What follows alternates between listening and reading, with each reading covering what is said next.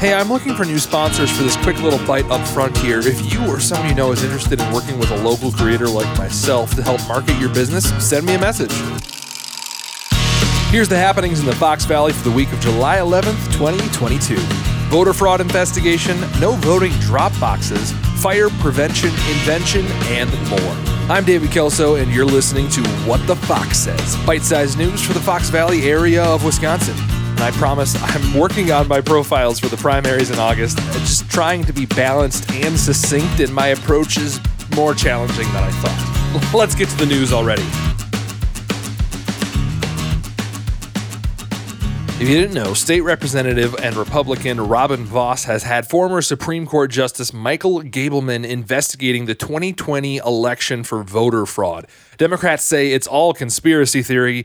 Republicans are divided on the topic. And while I don't agree with the journalist calling it a baseless investigation, if there is an ounce of potential for fraud, it should be investigated. Regardless, Gableman's investigation has little to show except a trail of open records requests and burned taxpayer dollars. Ouch. Wisconsin Supreme Court has ruled 4-3 to disallow absentee ballot drop boxes and require voters to submit their ballots themselves. Democrats argue this will make it more challenging for the elderly and disabled to vote, while Republicans say it will make voting more secure, although voters still can have others mail their ballots for them. Oshkosh area students take second place out of 35,000 schools for the Global Innovation Award with a fire detection app for supply chain people. The students filed for a patent for their system, dubbed Falcon Fire, that uses sensors in cargo containers to detect fires and notify the pilot or driver immediately via their phone. The $40 million Appleton Public Library project has been delayed yet again due to supply chain issues, pushing the completion date back to 2024. Hope you like the old Best Buy location, because we're going to be sticking with it for a bit longer. Instead of Dora the Explorer, Oshkosh is set to Explora the Dora, or a downtown outdoor refreshment area.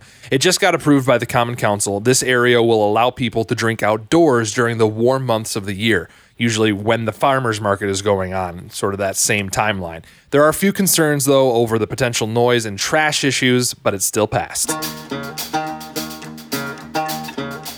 Outagamie County sheriffs are using drones to speed up searches and increase safety in high-danger situations. Just last week, they were able to find a man with dementia who had wandered away from his home in just under an hour with the help of some drones. Large sections of the Oshkosh Riverwalk are scheduled to close for a majority of July, Mondays through Fridays, so you have to find another place to fish for the rest of the month.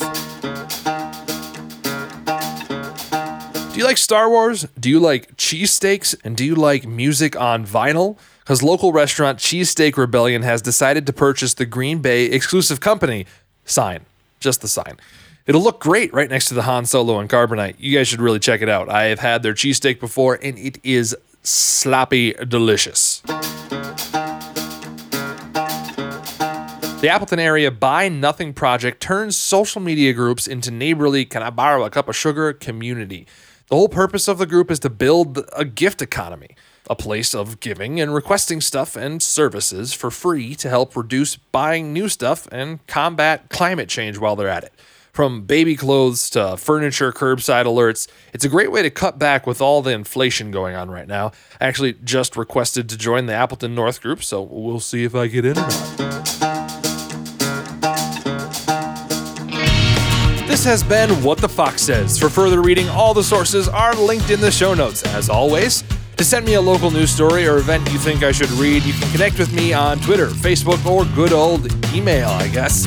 Be sure to follow me on TikTok for stories I didn't get to. I'm David Kelso. Thanks for listening today.